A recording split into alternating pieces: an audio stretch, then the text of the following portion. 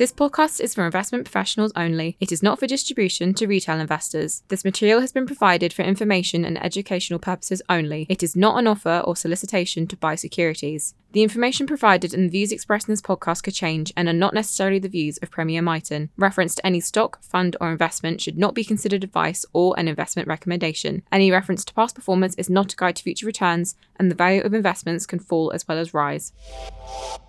Hello, I am Neil Birrell, Premier Miton's Chief Investment Officer and Fund Manager of Premier Miton's Diversified Fund range. In this short podcast, I review the somewhat confusing outlook for the economy and financial markets. I try to produce these update notes around each month end in order to comment on what has been going on in economies and financial markets, and also to give a bit of an insight into thoughts of the future. The last note was at the start of January.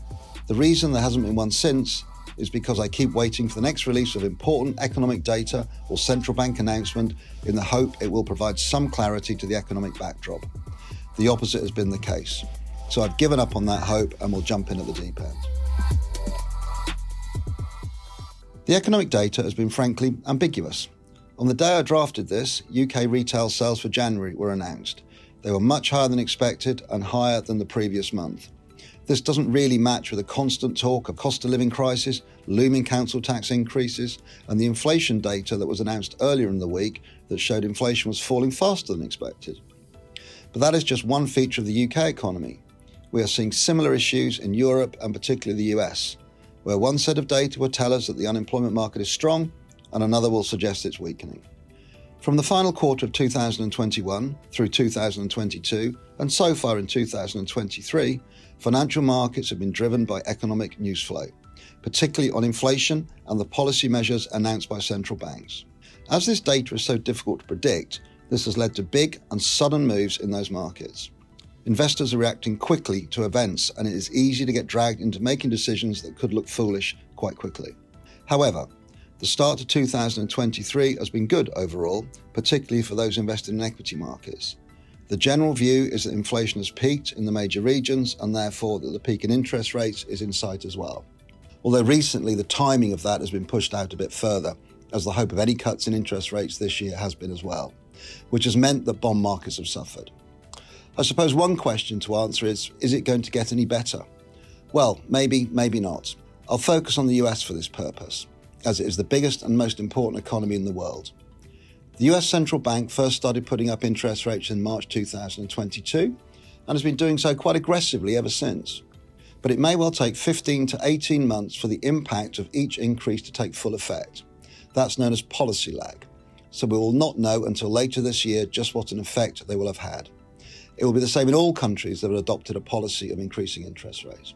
The outcome could vary from a gentle slowing of the economy, or a soft landing as it's known, to a fairly deep recession or a hard landing. We just do not know, which is why in the short term, and by that I mean up to the end of June 2023, I think is more predictable, and the medium term, in other words the rest of 2023, is much less predictable. The longer term, so by that I mean 2024 and the following 3 years, is more predictable again. Economic growth will recover, but probably not that strongly given that inflation will be higher than we've been used to for a long time, and so will interest rates. That's my view anyway, and I could well be wrong. So I suppose the next question is it time to sell them? Well, I don't think so. Investors look a long way out to the future, and the valuation of asset prices typically reflects that. Clearly, the medium-term uncertainty doesn't help, but we should invest for the long term. When I look at the valuation of different asset classes, including bonds, equities and property, and myself and the wider investment team at Premier Miton can find a very wide range of investments within those, and indeed other asset classes that we're happy to buy and hold for the long term. I've deliberately kept this podcast shorter than usual, mainly because I have little doubt something noteworthy will crop up again soon, which requires further comment. I ended my last update with this. Here is to 2023 being predictable, conventional, and maybe even boring, and hopefully profitable. Well, so far it has not been predictable, conventional, or boring. Thank you for listening.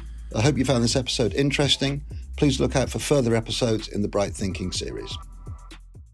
This podcast is for investment professionals only and is issued by Premier Miton Investors, which is the marketing name for Premier Portfolio Managers Limited and Premier Fund Managers Limited, which are authorised and regulated by the Financial Conduct Authority. The value of investments can fall as well as rise. News.